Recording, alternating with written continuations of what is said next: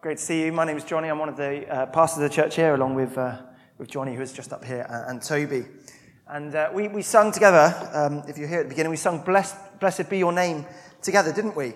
And it's a catchy tune, isn't it? And but if you think about actually what we sung, the words are quite profound. God, blessed be your name when I'm in the desert. God, blessed be your name through the wilderness.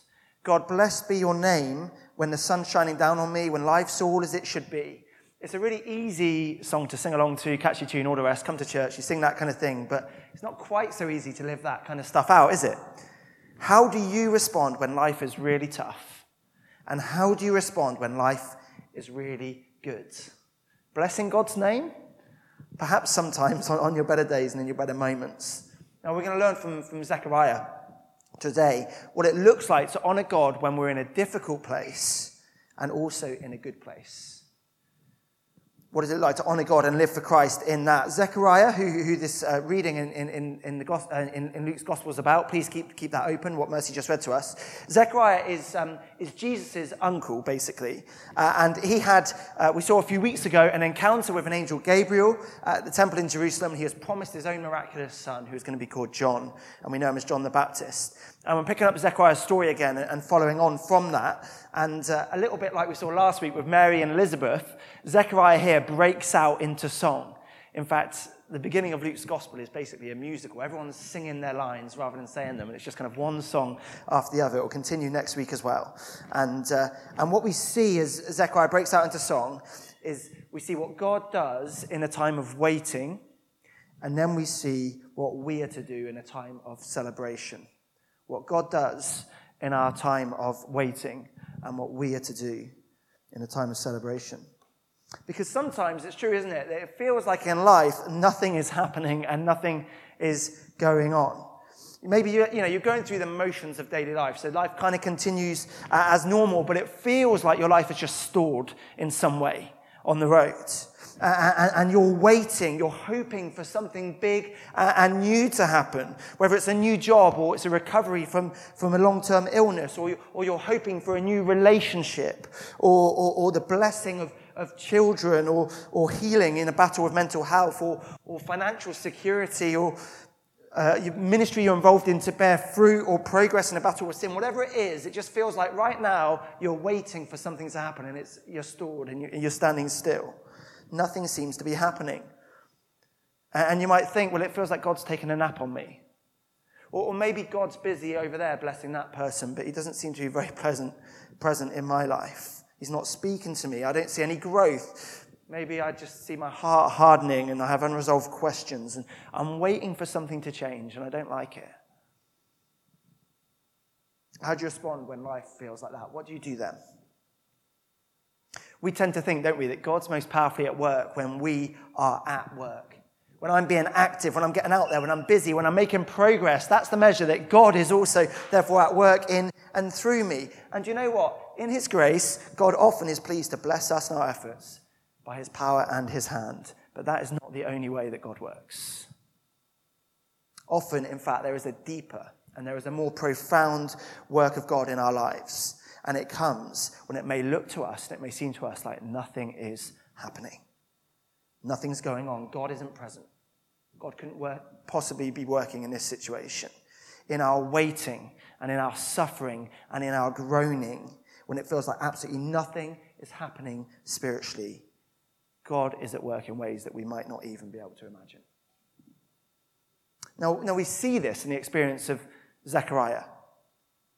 See, we read in verse 57, the time comes for his baby boy to be born, and the neighbours and the relatives around of him and his wife Elizabeth share in their joy. They recognise God's great mercy and compassion to Elizabeth.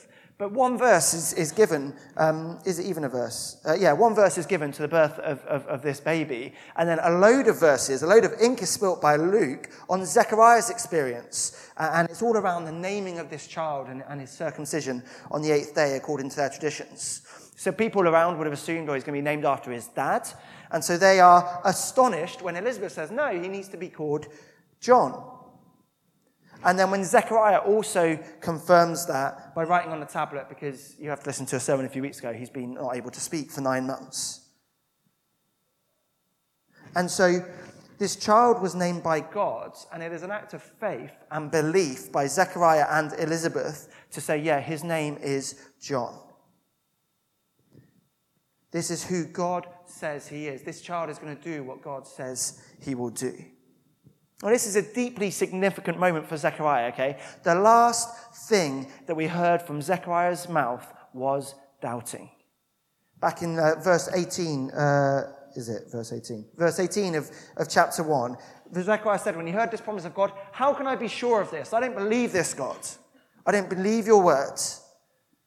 And then we get to verse 64. The very next thing that comes out of his mouth we read is praises to God. His tongue is set free from 9 months of silence, and he just erupts in praise of God. Now, what happened to Zechariah between that moment where he has a doubting and cynical and unbelieving heart to one that overflows in praise of God? Saying one thing here and a completely different thing there. Now, you would think nothing. 9 months of silence, not being able to speak. Loads of time to think, waiting, suffering, groaning. I guess he probably could groan some sort. He couldn't speak, but he probably made some inaudible kind of, He basically drops out the story altogether in between these 2 points. Mary and Elizabeth last week praising, glorifying God together. Zechariah nowhere to be seen. But in the silence and in the waiting and in the seeming nothingness of his life in that time, God was at work in his heart and in his soul. God was doing a powerful thing in Zechariah, leading him from doubt to faith, from cynicism to joy. There was a mighty, powerful work of God going on when it looked like nothing was happening. This period of waiting and suffering to Zechariah, I imagine, would have felt like God was far off. Nothing fruitful or productive happening here. Life just totally hindered by not being able to speak. Whole period of life just feels like wasted to him, I guess. And you imagine in his situation, it could have so easily led you to anger and bitterness with God, couldn't it? It could have led you into a deep depression and even a rejection of God and what he might be doing. But instead, it becomes a time of God's deep work in his soul. A time of work in his heart that bears a beautiful fruit in due course as he overflows in praise and joy to God. See, it turns out God can speak very powerfully in silence, as the prophet Elijah found all those years before. And this was a time for Zechariah of preparation and restoration. It was a time of personal renewal. Now, do you think Zechariah enjoyed what happened? Not a chance. Do you think he would change what happened? Not a chance. No way. God revolutionizes his life. And so when he can speak, he blesses and praises the name of God.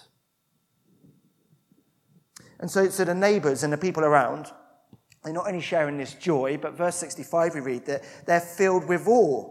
And Zechariah and John become the talk of the town.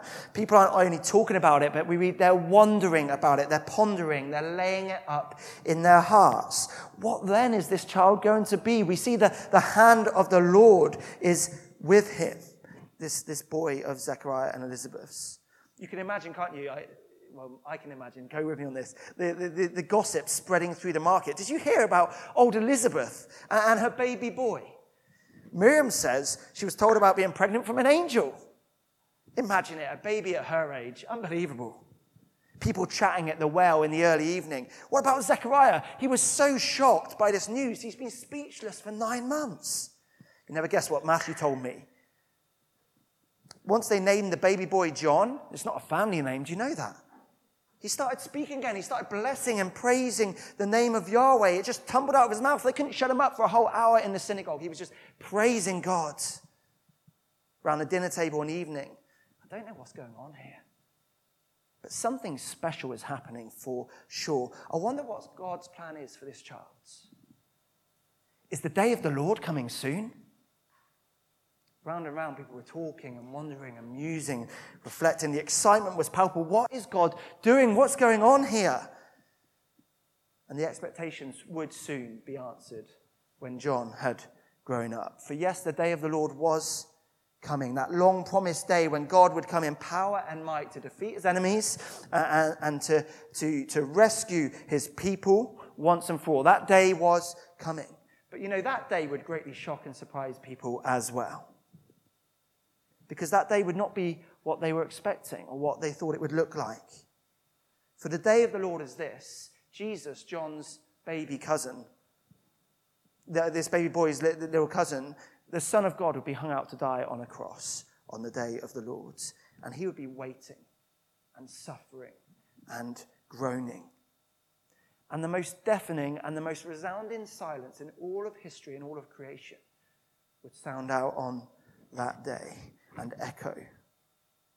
Jesus would cry out in a loud voice from the cross, my God, why have you forsaken me?" And his desperate cry would once and for once only in all of history be met with silence. Silence from heaven. This is the heaven that at the baptism of Jesus, a bit earlier in the story before his cross, would erupt in pleasure and pride over him. This is my son. He's beautiful. I love him. I delight in him. He brings me such pleasure and great delight. This is the heaven that always loves, that always delights in the perfect Son of God. But this is the heaven that out of love for us and to rescue us remains silent in this moment. In that moment of sacrifice, in that moment of wrath, of righteous anger being poured out, the Father withdrew the pleasure of his presence from his eternal Son. And people looked on at that, and they thought and they said, God's not working here. God's not with that man. There's nothing going on. This is a God-forsaken place, and that is a God-forsaken man hanging on the cross. But those people could not be further from the truth. He was God-forsaken, but God was very present. And God was working very, very powerfully in that moment. In that moment, God was doing the greatest and the most profound work of all in all eternal history. God was forsaking his own Son to achieve eternal salvation for his people. In the silence, in the suffering, in the groaning, God is working. But this is why this is good news for you this morning. If today you are in a season of waiting, of suffering, of groaning, and if you're not, you will have been in the past and you sure will be in the future. If you're in that place where it seems like there is silence from God, God's not working, I'm seeing no growth, I'm seeing no progress, I can't see anything good going on here. In fact, there's just nothing happening, let alone anything good. Well, firstly, you are never forsaken by God. He never withdraws from you. Jesus took that one for you on the cross. But secondly, often in the waiting, often in what seems like the silence, in the darkness, it seems like nothing's happening, nothing's going on. That's where God does his most profound work in our souls. Often it's mysterious and it's unseen, and we don't necessarily know what's going on at the time. It's the work of God that we can't quite put our finger on. But your time of waiting and suffering and groaning can be fruitful for you if you will turn to God in it. If you will seek him in it. If you'll press more deeply into faith in him, you'll look to him for joy and life. If you'll bring it to him in prayer and in tears and in sorrow. We're all eager to see growth, aren't we? We all want to see progress in life, and we want to be encouraged by victories in our spiritual life, and we want to praise God when those days come. But growth does not always and only come by our activity and our plans and things that we can see and determine or whatever, and our ideas, but it often comes in the waiting and the suffering and the groaning. I'm saying it again and again, but it's so true. And there's a second thing it means this. That doesn't just equip us when we're in that place and we're going through that season, but also it might mean that sometimes we might step into something like that on purpose. We need a category and a value for seasons and moments of self-imposed waiting, of retreating from activity, of seemingly not being as effective because we're drawn into silence and prayer and retreat and stepping back from something rather than into something. That can be spiritually healthy for us. And often that can be a place and a way that God may do much more than we realize. You know, there's this feature of churches like ours, of evangelical Christianity, which is our activism, our busyness, our constant commitment to doing stuff and serving God's kingdom and That can be such a strength, and there's often so many good reasons for that, but it can also be a massive weakness. Other streams of the church have more space for contemplation and reflection and stillness and quiet. They acknowledge and honour the vital place of silence and waiting and reflection and patience and prayer in a Christian life. And in some senses, sometimes we ought to do less, but actually far more, spiritually speaking. And what might this look like for you to step into waiting and silence and stillness as spiritual discipline in your life? Well, maybe Gospel Family is a good place to work that out, but here's some ideas. In your daily routine, maybe it's learning to stop for a few moments, not just to bring a list of requests and prayers to God, and God, this is what I want you to do today, and bless me in this and bless me in that. But just to sit quiet and still for a few moments and acknowledge God's presence with you. Or maybe in your weekly routine, you need to work harder to kill the idol of work and constant productivity and just squeeze in the most out of every single moment and seconds. And commit yourself to a day of rest and shared worship as an expression outworking of your spiritual rest in Christ. Just saying no to work for one day. Not going to be ruled by you. And there's far more that is happening in and through that than we realize. Maybe in your yearly routine or through the kind of seasons of the year, it's having a high value for times of holiday. Booking a family holiday. They're holy days, holidays are. Or seasons that are set aside in your life from time to time for prayer and fasting rather than activity, or days or half days of spiritual retreat and refreshing, times of no agenda other than space to draw near to God and just prayerfully reflect on who he is and what he's doing in your life. God can do more than we ask or imagine in our times of waiting. He's got running the world. He's got running your life sorted. You don't need to sort that for him. He's got running this church sorted. We can leave it to him and we can be still and know that he is God's. That's what God can be doing in our waiting. Here's the thing we see on the back of that is what you can do in your time of celebrating. And this is Zechariah's song. Now, I guess what we've just seen will really connect with some of us. But maybe for others, you're thinking, well, life's looking pretty good for me now, right now, thank you very much. I'm flying high. Life's never been better. I'm experiencing lots of blessings and encouragements, and I see God working. The question is, when you've got all you wanted in life, when all of your prayers are answered and all you ever hoped for is given to you, and God fills your life up with spiritual blessings and good things, whether it's you get the relationship that you've been desiring, or you've got financial security, or your work life is good, or family life is what you hope for, or you've got good health, or you've got a good home situation, how do you respond to that and those things? Is that a moment to forget God? Think you no longer need him because life's pretty good for me, thank you very much now? Or maybe not, it's not so crass as all out rejecting God, but more likely for us, we get so consumed with the good things of life that the giver of every good and perfect gift just kind of gently recedes into the background of life, and he slowly disappears from view as our life is just consumed by this stuff around us, these people around us. You see, in many ways, Zechariah went from waiting, didn't he, to getting all he ever wanted in life, all he hoped for as his life was filled up with good things. He had that incredibly rare privilege of going into the temple and burning the incense at the time of prayer, and now he's got this beloved son in his old age, this thing which he's long desired and sought after. And how does Zechariah respond to that? He recognized that as good as this is, as good as the blessings are, and the answered prayers may be, as good as life is for him in this moment, there is a bigger, there is a deeper, there is a greater reality of what God is doing and what God will do, and he puts his joy and his hope in that. He sees beyond the blessings and the good things around him to these deeper and greater things. So verse 67, like Elizabeth and his baby boy, he's the last one in his family to be filled with the Holy Spirit, and as he does so, he prophesies. He has this spiritual insight to see and proclaim the work of God in this moment.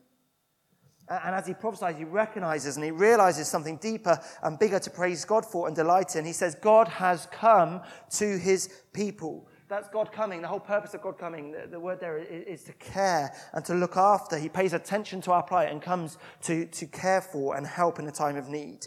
And then as the song unfolds, it just comes out of Zechariah's mouth and off his tongue. God comes to care, to rescue his people, to save from their enemies and bring his people back to himself. He comes to reign over his people. A horn of salvation is raised up in David's family line. The horn represents the power and the strength and the beauty of an animal. And so God is raising up a powerful king who will save. And he comes to remember. In his great mercy, Zechariah says, he delivers on the promises he made to Abraham all those years ago. And finally, he comes to guarantee a response from his people to enable us to serve him without fear in holiness and righteousness before him all our days. Zechariah has all these great things going on, but he lifts up his vision higher and bigger from his own personal blessings and good things, and he sees and he puts his hope in the bigger and greater work of God in salvation. It captures his heart.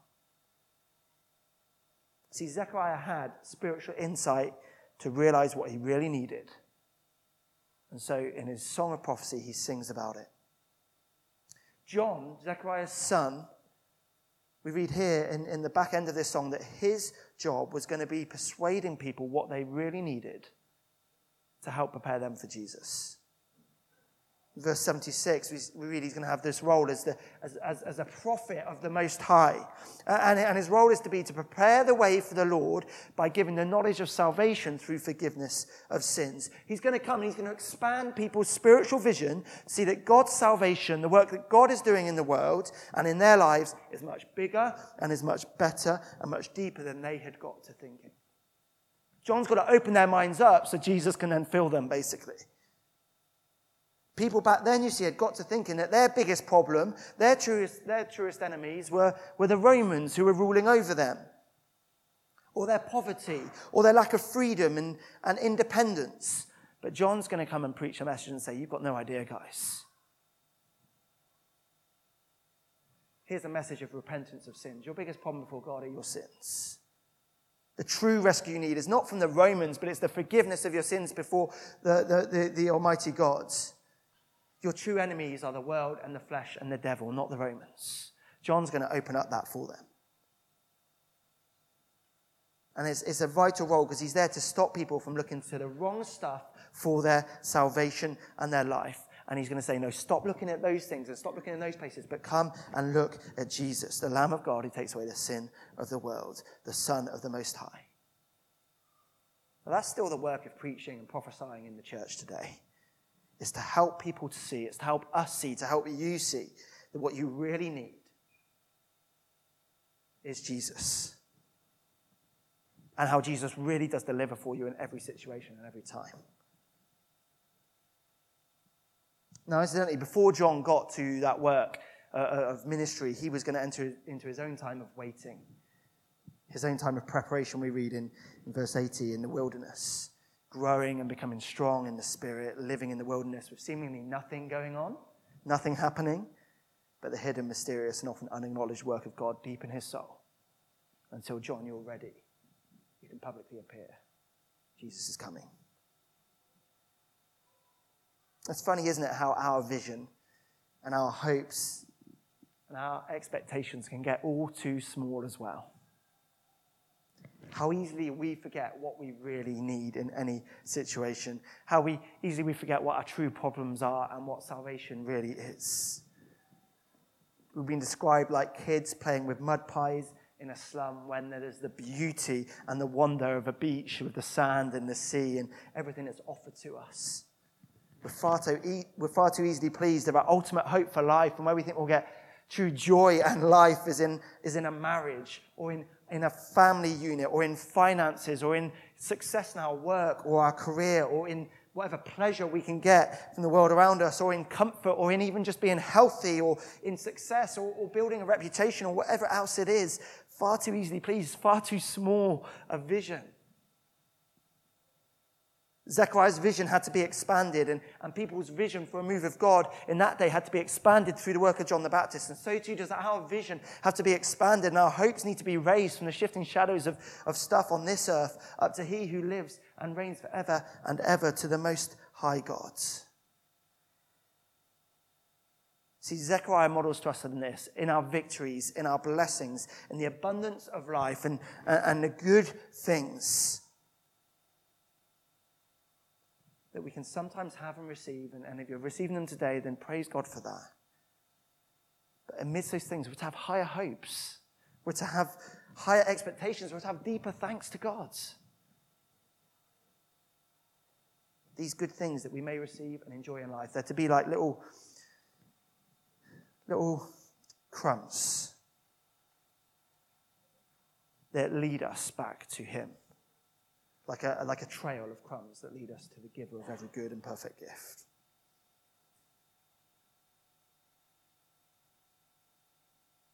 These good things are like little pocket torches, you can say. I've got a pocket torch, and I put it, is it in the thing there? Okay, I've got a little torch, okay, and I was going to flick it on at this point. Mike is saying I can use my phone, but anyway.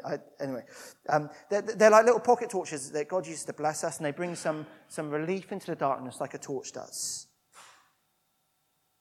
But a little torch is nothing on the bright, high summer sun of Jesus Christ, the Son of the Most High. So if I was shining the torch here now, you'd see a little light, but it's nothing like what's going on up there, is it? The one who is the day spring, the sun of righteousness, the bright morning star, and the light of the world. And so when he comes, it is the sun and it is the light from heaven that shines on us who live in the darkness of the shadow of death, fumbling around to find light in our life, and he shines his light of life. And so he guides our feet into the path of peace, and we know life and joy in him. Jesus comes to us in our good days. He comes to us in our blessings and in our victories. And he helps us see how they point us to him and all that he is and that he offers. It's outrageous, actually, when he rocks up to this wedding at Cana in Galilee, this happy couple's best day of their life, the most special day ever, right? And he comes and he joins with them and he blesses them with his presence at their wedding. But more than that, he uses that wedding and what he does there to demonstrate to them and everyone else his glory, his life, that life to the full is in him and him alone. Jesus goes to the festivals of his day, the great celebrations, the Commonwealth Games type things that people celebrated, the Jewish people went to, the religious high points. And he explains how those festivals find their fullness in him. So he goes to this festival of the Tabernacles in Jerusalem, and two big symbols there, water and light. And in that context, Jesus says, if anyone is thirsty, come to me and drink, and you will never thirst again. And then he goes on to say, I am the light of the world. Whoever follows me will not walk in darkness. And then most famously, of course, at the greatest Jewish feast, the Passover, Jesus sits down to the main event with his friends. And he explains how this bread of the Passover supper is a symbol of my body that's going to be broken for you. This cup of wine is the cup of the new covenant in my blood. This is all about me and what I offer to you and give to you. As great as you think Passover is, Jesus, I am better and I fulfill it. And so what we can do in our victories and in our good days and in a time of blessing, as I said before, we can see that, let those things be a little trail that lead us back to God, like a trail of crumbs to God's grace, the one who gave and gives every good and perfect gift.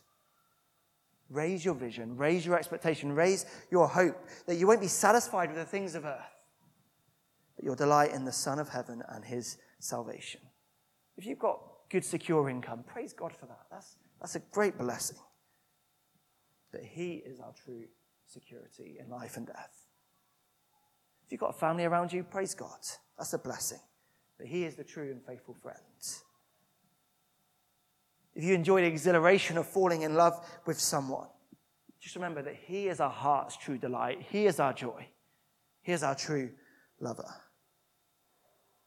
As blessed as good health may be, the resurrection life that we have in him will one day bring physical renewal and rebirth to us. It's just beyond compare to any kind of health we could have in our body now. And as encouraged as you may be, or we may be, to see growth in the church, it is his glory and it is his kingdom, and it is all for him. Jesus is present in our good days, not only our dark days. And these things are given that we might recognize, that we might proclaim how great he is, how great everything is that we have in him, and that we might honor him in our day of celebration, as well as seek him out in our day of waiting. For he alone is worthy, He alone is better than everything and anything in every way. Let's just pray that it be that for us, and then we're going to respond by singing together.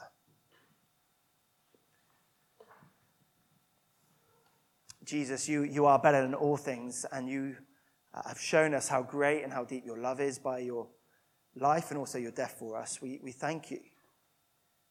We thank you that our times of trial and difficulty and waiting and suffering and groaning are not beyond your presence and your work. We thank you that our joy and our celebration and the good blessings we have are not the fullness of life for us, but there is so much more in you. Help us, whatever our situation today, to know how to respond in faith as your people. Be present with us now, and would you be glorified in our hearts and our minds as we sing, as we share Lord's Supper, as we go on together. Lord, would you be glorified, we pray. Amen.